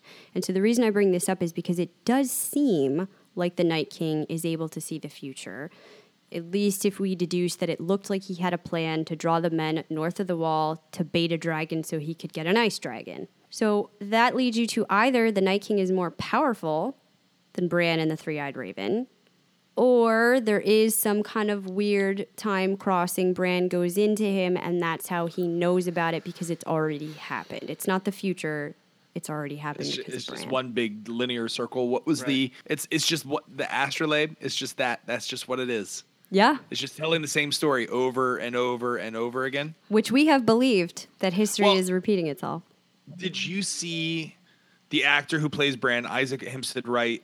You mentioned his interview. This was posted on Vulture, where I got this from. But did you read what he said in response to the whole Bran as the Night King? I don't think so. This is what he says, and this is quote verbatim from Isaac Wright. He says, "Maybe I think it's just less that they're the same person, meaning Bran and the Night King, and more that they're two of the ancient beings of Westeros. The Three-Eyed Raven has been around for God knows how long, and White Walkers have been reported since the beginning of time. As we've seen, they were created by the Children of the Forest, so we can't get much more ancient than that. Perhaps we can think of these as two creatures with a huge amount of power, but one is a Frankenstein's monster who is driven by nothing but hatred and violence, meaning the Night King. Then there's Bran, who uses his powers for good. I want to find out why the Night King is so obsessed with destroying mankind. We'll see whether or not they have any of these kind of explanations in the next season. Hopefully we'll find out cool stuff about both those characters." So that's what Isaac says. Now, the Double Ds are notorious for not telling the actors the whole story because they don't want them to get ahead of themselves. But I find some truth into this. I don't believe Bran is the Night King. I don't believe in the circular story. I think that's too easy. I just believe that they both have the powers, like we talked about, of just two ancient, crazy creatures. Yin and yang. Yeah, that would bring you back That's right. to R'hllor and the Great Other. And That's right. if they have servants on Earth, now that brings you to the Three-Eyed Raven and the White Walkers. And kind of there is a little mirroring of Catholicism if that dualistic religion is supposed to tie into that, which I could see George R. R. Martin doing. He's playing with different religions as well as everything else he's doing here. And so what you said about the circular loop with history would also make sense that things have been repeating themselves. We have seen other long nights. We have seen things go round and round like that astrolabe. But this is the story of how that changes, right? Dany and all of her let's break the wheel talk. Let's do things differently. Let's actually defeat the Night King. So is that what we're going to see in this story the first time that we break it and we rewrite history? I like it. I just don't want to believe it. But do you think Bran? So you don't believe that Bran can see the future? Not yet. But I think the Night King Definitely can. not yet. I don't know if that is something he may be able to do eventually. Again, companion without the Doctor. I think the Night King can, because, and I've said it, and I'll say it one more time. The Night King, we kept saying, what's taking the Whites so long to get to the wall? It's Right. because they were waiting for a dragon to come over. Yeah. And I think the Night King knew what was going to happen and was just waiting for his time, was chilling in the back with his homies, while all his little dudes went over and fought Jon and his crew. And then, I always said he has the cheat code. He stole. That's right. It's got the Contra cheat code. The Yeah, up, down, down, left, exactly. right, And left, he right. The ABA select start. and he stole the vehicle. Yeah, you and your Grand right. Theft Dragon. Exactly, Grand Theft Dragon. Dragon. That's so good. That's so good. Also, the Night King could be. Listen, if he can see the future, maybe he's the bastard behind all these leaked plots that were that were sent to the internet, and also all the episodes that were leaked. It took me a second because I was thinking in the lore. I was like, wait, leaked what? Oh, yes, in real life. Yeah, he leaked all the. He gave him the horn. Listen, there's got to be a reason why the Children of the Forest chose this man. And we just don't know why yet. Okay, yeah. To really getting to the heart of it, and we asked this question today. We went back to watch that scene where the Children of the Forest created the first White Walker and really listened to what they said to see if we could find any clues for how this all started and what the Walker motivations could be. There's not a lot, I'll tell you that much. She's telling Bran, we did this because we were at war. We had no choice. We needed to protect ourselves from you, ... from men. And so that again led to some rampant speculation. We always assumed she meant from you as in you humans, but did she actually mean you as in you, Bran? Oh. Okay, so the Children of the Forest created this White Walker because first men were fighting them. There was a lot of bloodshed. They were cutting down their heart trees, was really the big thing. But the fighting was kind of getting less and less, and then eventually they came to a pact. So it is kind of weird that they took these drastic measures, and how did they know how to do this and create one? Did they even know what was going to happen? It leaves a lot of questions still on the table, and there's no more children left to answer those. Nope. There was also the whole thing that they tied into. I love when people theorize and then they tie into things that make sense into their theory that makes it sound, well, it's a straw man, right? You tie in more things that actually are true or could be true into your theory to make it sound better. As I say that, I don't know if this is even true, but they were saying that Bran may have went back in time to the Mad King and was trying to tell him to burn them all, meaning burn all the White Walkers. That's a popular theory as well. Yeah, Exactly. And But like that's a little too on the nose? on the nose, right? Yeah. I mean, that's like just Hodor 2.0. No one wants to see that. Right. We want to see something new. We want to see something crazy. Exactly. And Hodor threw us so... The reason Right. why this year everyone has all these theories is, one, because we no longer have George R.R. Martin's novel. We're trying desperately to find that again. pull right? threads together, weave it into something that looks like something. That isn't even there. And two, now we're expecting, like, Raj, you're gonna see this with Mr. Robot. So many things punch you in the face where you didn't see it coming, that everything means something. And you'd be like, well, this means there was a dust on the table, which means that this and this and this. Well, it does in Mr. Robot, though. It Right, does all yeah. mean something. So I think what we're seeing here is just the population theorizing their own snowballs to make it all make sense and say, no, there's deeper meaning in all of this, even if there isn't. I agree with you, but I also have to say, we don't know. So you and I say this a lot. We get on theories that we like, and we like to talk about it and speculate. We like to pull from different things. But we also usually offer alternative theories. Some of these ones we're talking about today, we don't believe them at all. We really don't like Bran as the Night King thing. But we have to talk about it because we're not George R.R. Martin. We're No. not the Double Ds. At the end of the day, Bran could be the Night King. I have Right. no idea. If he is, they're going to feel like an idiot. Right. That's right. It's, oh my God.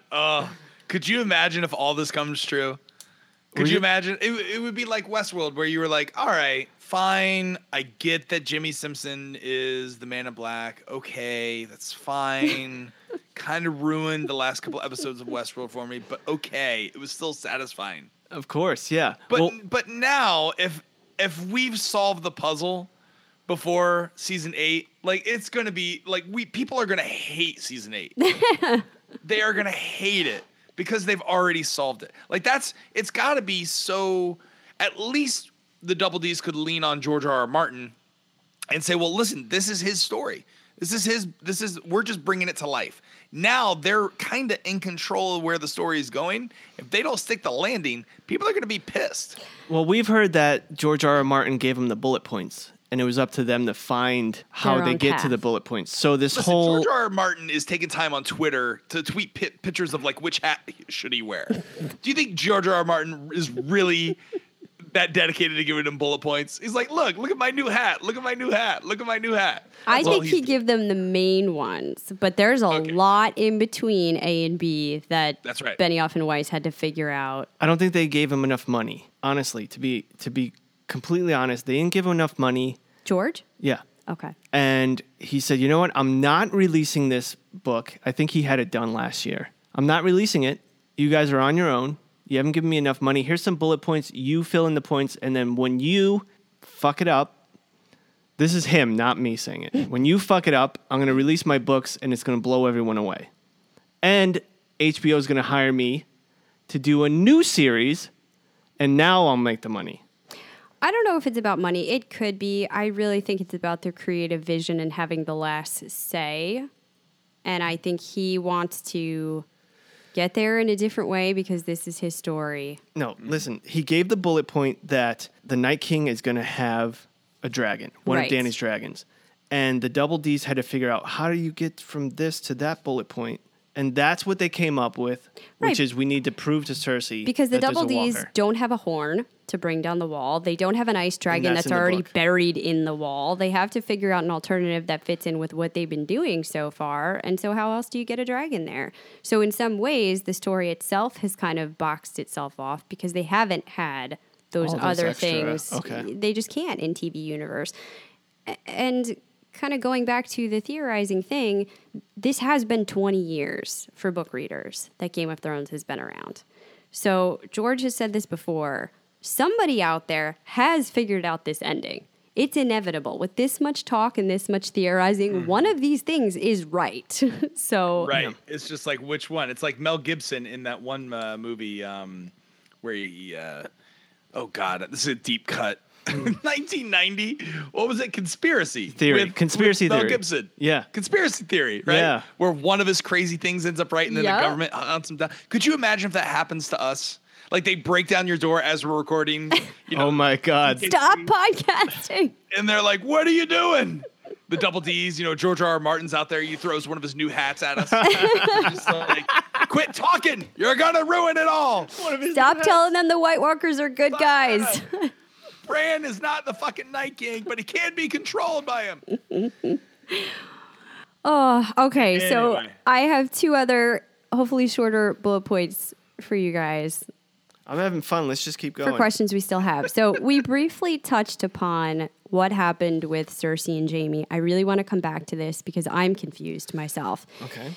Now, Cersei either intentionally pushed Jaime away in that scene or at the very least allowed him to go.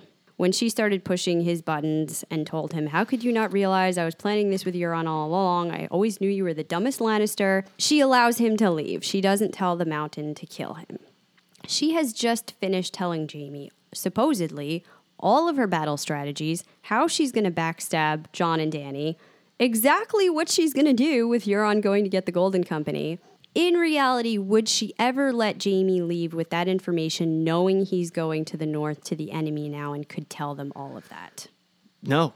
Why would she release him like that? I don't think it's that cut and dry. Raj? So my question along with this is, does Jaime turn around and go back to Cersei? Oh, God, I hope not. No. Because when he sees the snow, it pauses, he looks at it, he takes the glove off or puts the glove on. I can't remember what he does. But then it's weird because from a directorial perspective, he was riding his horse from left to right. Then he stops. If he's going to continue on going, wouldn't they have also like shot the scene to where he continues going left to right versus what they do in this episode where he goes from right to left? We had one of our Clatchers ask that too, Raj. And Okay. Oh, wow. Okay. here's the thing. I think the snow only reinforced what he was thinking. Winter Okay. is coming. He just saw a white in his own eyes, right? And now it starts snowing in King's Landing? Right. Yeah, but Okay. he's right in the sense that this can only go one of two ways because of everything she's just told him. Either he has to come back so that that information can't get out, or he leaves and she's given him the wrong information because she knew this was going to happen. Right. Yeah, for sure she's Because not it- going to let him go There's to no way Jon she Snow lets and, that and say, happen. Cersei's lying and this is happening. No, there's no way. And it did feel a little like she was pushing him away, that it was planned in the same way that the Tyrion scene was planned. She fakes like she's going to kill them, but can't go through with it with either one of them. All of this is still part of Cersei's plot. But where that trips me up is everything she just told him about what she's going to do is the only thing that makes sense for her battle strategy. Right. If she gave him wrong information, what the hell is she actually planning to do? Man, I wish I had the answers. I don't know that. I mean, oh, geez, that's a great question. I don't know. I'll tell you what the answer is, not for that question, But Okay. for our side, being Danny and John fans, right? Yeah. Is that who is still over there? Bronn. Oh, yeah, but you think he's staying?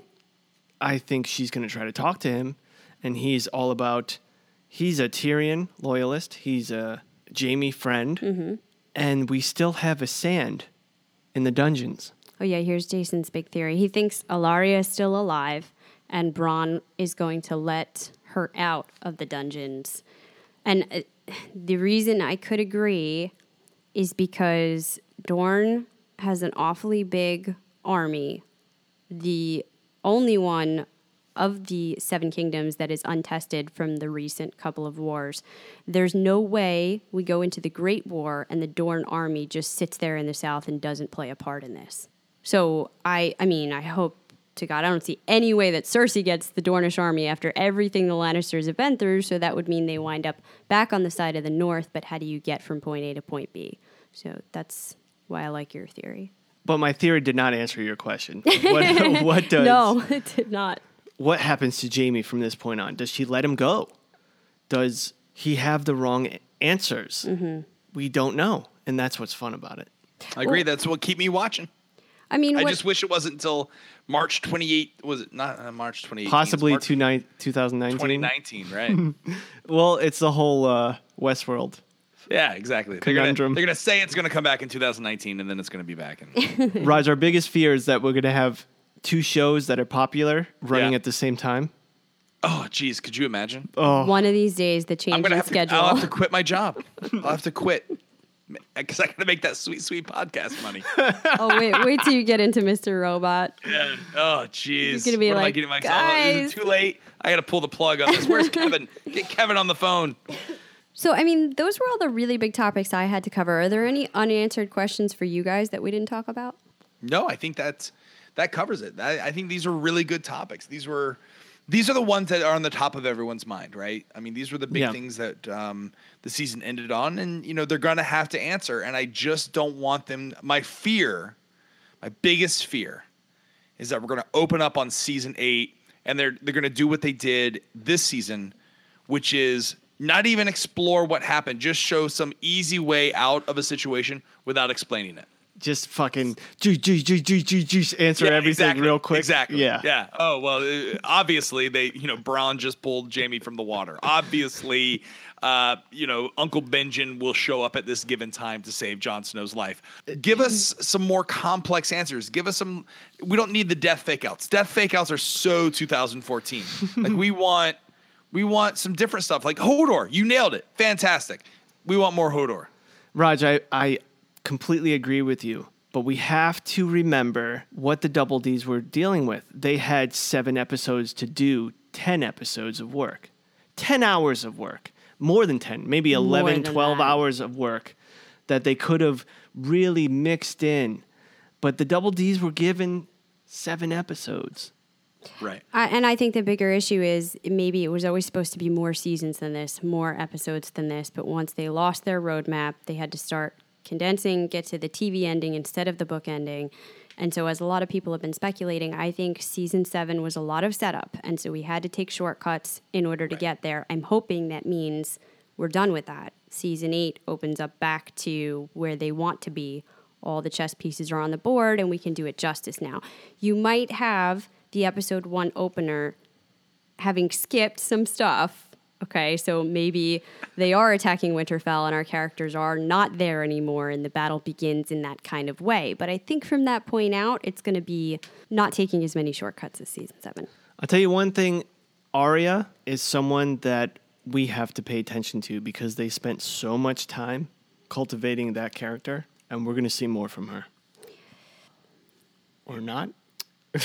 I really hope so. And if you go back to original writing, and I don't know how much you can rely on information George gave us way back when because things have changed, but Arya was kind of by proxy his favorite character, right? He wasn't allowed to kill Arya off because his wife loved Arya. But I can't help but thinking season 8 is going to resolve for us. Is it really about the war for the crown or is it about the war for life? Okay, so if it's about the war for life against the White Walkers and all this religious stuff we've been talking about, people who are still playing the Game of Thrones are going to be taken out relatively quickly because they have no place in the larger narrative, What if they're down south? right? People like Cersei or people like Arya I that's see what still you're saying. going through a kill list. the Those storyline. characters will have to get taken out if they're not part of the bigger story. I'm looking for more from Bran. I think we're going to need Bran more and more as the episodes go on. But is that too cutesy to only like use Bran when you need him? Like, oh, we need Bran to tell us what's going to happen or what happened in the past, and you know what I mean? Like, is that an effective use of Bran? No, I'm hoping that Bran is no longer just the Google. Yeah. Right. I'm hoping Right, that yeah. now he actually does something about it. He's gotten stronger with his powers. I think he must get stronger with his powers. We talked a lot about how the books opened up with a lot of Bran time and learning about his incredible warging capabilities and the beginnings of Greensight. And we haven't seen as much of him on the TV show, but now that he's coming back into play, he has to be part of this bigger purpose. So if he's not the Night King, and hopefully he's not, then I think you have to see his powers grow and have him impact this in a bigger way. Correct. Let me ask you guys a really fun and probably over-the-top question. I want to take you guys on a journey, okay? All right, let's do it. Jon Snow and Dany and everybody and the Whites are coming, okay? And there's 100,000 of them, and they're walking, and they're flying in a stolen vehicle, and winter is here. It's freezing. What do we do? Okay, let's break it down. We're in the council right now. What are their weaknesses? Okay, water. They can't go into water. Okay. I'm Jon Fire. Snow. Fire, right? So I'm Jon Snow. When we were surrounded, they couldn't even touch us because the water was breaking and they were falling in. Can we dig a huge moat? And they've pointed out that they can't swim. Right. On- And they in can't TV swim. universe. They have How pointed did that they out. get the dragon?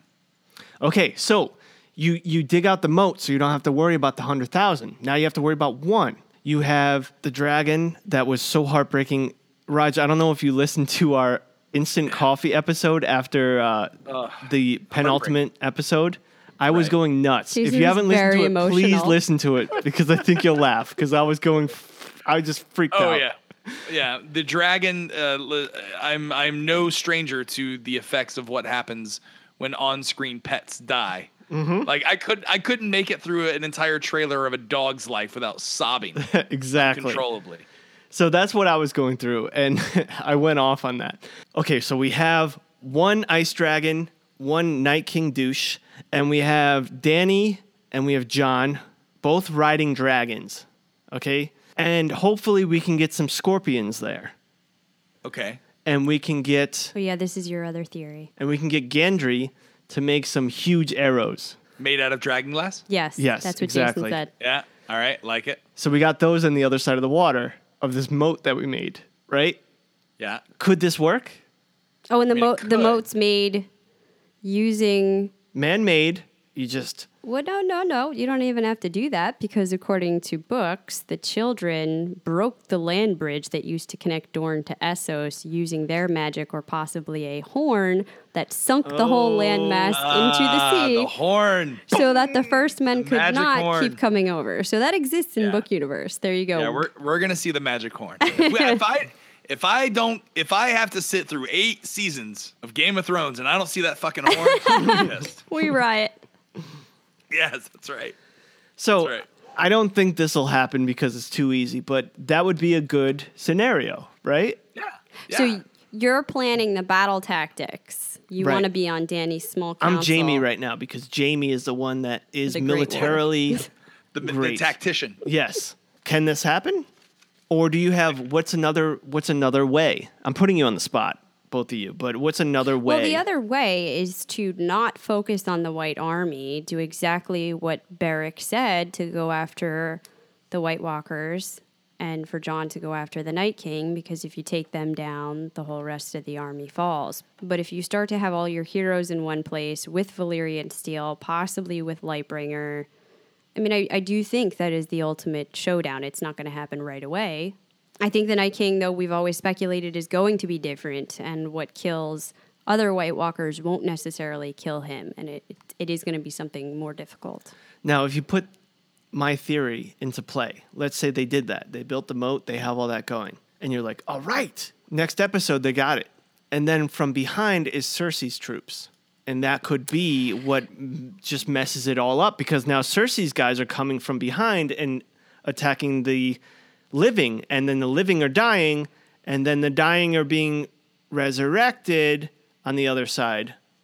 This the makes moat. great sense, except why would Cersei do that when she needs them to take out the undead army? Otherwise, she's going to have to deal with Because that. she's too hot-headed. Maybe she just hired the Golden Company to come and just move all of her stuff out of King's Landing and just across the ocean. Maybe the Golden Company is just some moving company that's gonna get all the furniture, all the the sigils, and just take that over. Because she's like, fuck it, I'll build another thing across the water. Well, listen, she heard Dany left Dario in charge of Marine, and she's like, oh, Right. that's an easy target. I'll just Yeah, go I'm going take over over there. Marine. They got a Sit they got a fat and pyramid. happy. Exactly. All right, I knew I'd throw you guys Ooh. for some weird loops, so I'm sorry no, about that was fun. I enjoyed that. Should we ask Raj the last question? We talked at the very top of the episode about our MVB for the season. Yes, Raj, who's your most valuable bannerman? Most valuable bannerman. Character for all of season 7. All of season 7? Can I pick animals? Of course. Sure. I'm going to go with Drogon. We had Drogon, Sorry. badass. He can be used as a bus, as a transportation. magic school bus. He can take a couple of arrows to the chest and keep going. He doesn't. He didn't die, and he continues to do what Dany asks of him without any kind of question. I mean, he killed Dickon and Randall. He's killed quite a few people, and without Drogon, there would have been no Battle of Deep Purple Rush. So I'm gonna have to go with Drogon this season. MVB. We had a lot of clatchers that gave us Drogon as well. Christina and myself went with Jon. the obvious John. We had to, but I think that is right there as well. Yeah, it was pretty evenly kind of split between Jon, Dany, and Drogon. Also, maybe Bronn. Drogon and Bronn.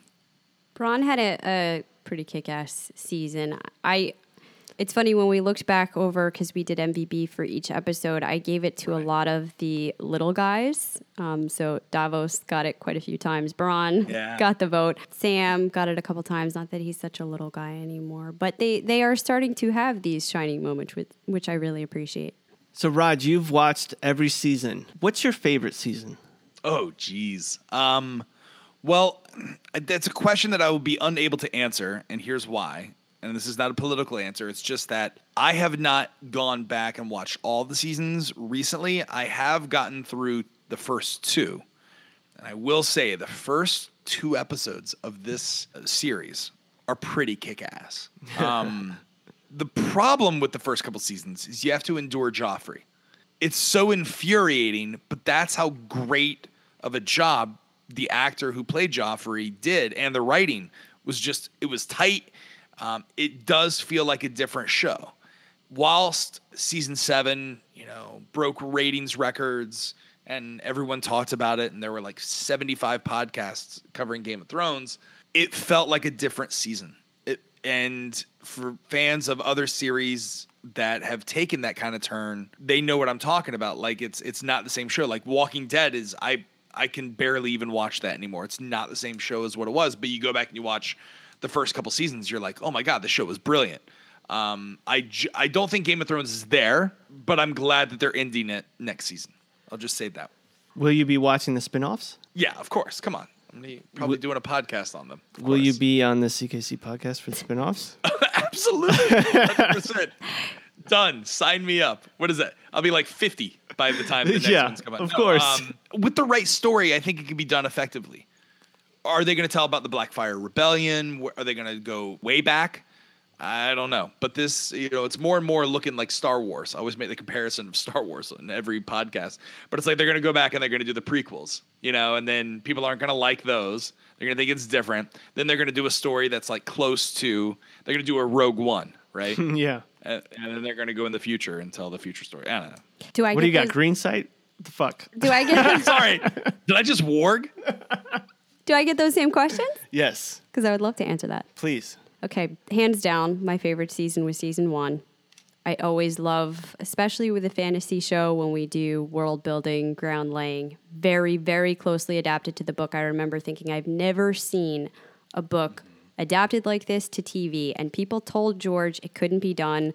They turned down this stuff for the movies, or they wanted to hack it up because they said your world is just too big to translate to screen. Yeah, we went deep into that. And the in Double D's past episodes. took that challenge and did an amazing job of turning that into season 1 on much less money with much less to work with.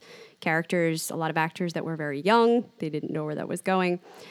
I think I will look back later on season 7 and love it because it was a season for the good guys. And you don't get that a lot on Game of Thrones, and season 8 sure is not going to end that way. It's all of the buildup you never thought you would get to see when you were reading the books, victories you never imagined. It is very different from season 1, and I think season 1 still holds the record for that. But I think later on a binge, it will be more enjoyable than it was now, analyzing every episode right after it airs with so much scrutiny, especially as a book reader. And podcaster. And podcaster, yes. So we had somebody talk about the bingeability of the show, and I agree with that. I think down the road that's going to look a lot different. Yeah, that Clatcher was dead on. And for the spinoffs, knowing we're not getting Robert's Rebellion, which would be fantastic, I want to see a Shy. I want to see where all of this craziness comes from. You don't have to do it similar. It's a totally different place. Yeah, that would be good. It's like You Better Call Saul. Even though it exists in the same universe, it's a completely different show. Yeah. And I like Better Call Saul. Absolutely. And we have to remember George R.R. Martin is part of that spinoff. Now they're starting to say, okay, so in the beginning they were saying there was 5 spinoffs. Then they said, nope, there's only one, and George R.R. Martin is a part of it. Now we're starting to hear again there's many spinoffs.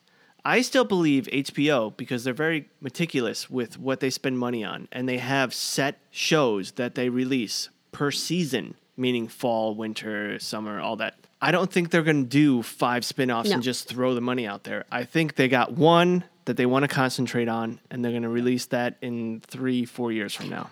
Yeah, it's 5 options, and they'll have to pick one. And a lot of that probably depends how much is George involved. And we know that HBO's next crown jewel is Westworld, That's right. and that's going to fill the gap. I'm excited. We're approaching the end of the podcast. Yep. Give us your plugs. Let the Clatchers know what you're doing. I feel like I'm at the end of Hot Ones, my favorite YouTube channel interview show, where like you make it through all the 10 hot wings, like with the hottest sauce in the world, and you finally get to plug away. And now I don't know what to plug. Yeah. So my buddy Kevin Brackett and I, Kevin of Real Spoilers, which is a fantastic podcast that covers first run movies. We just started up Show Spoilers. We spun that off. Where we will be doing recap shows of TV series such as Mr. Robot and Game of Thrones. We launched the show with 3 episodes covering Game of Thrones, and now we're going to do Mr. Robot, which you guys do over here. So if you're looking for another Mr. Robot podcast, one that you can write into and tear apart, do it to the rookies, Kevin and Ryan over there. You can also check out me on Shat on TV, where we cover TV series also such as Westworld, Game of Thrones, American Gods, and Taboo. And then Shat the Movies, where we look back and movies from our childhood that the audience votes on and review them. We just dropped Top Gun, that 1986 masterpiece. Nice. So, yeah, Shat the Movies, Shat on TV, and Show Spoilers. That's where you can catch me. Hopefully. And also follow me on Twitter at Roger_Roper. There Nice. we go. All right, now I'm done. Well, Raj, thank you so much for joining us. Thanks for having me, guys. Please, anytime you guys want to be on, and anytime you want my idiot voice on as well, I'm happy to join. Happy to join. Well, Raj, it's been great talking to you, and we'll see you on Mr. Robot. Sounds great. Thanks for having me. This round is on me.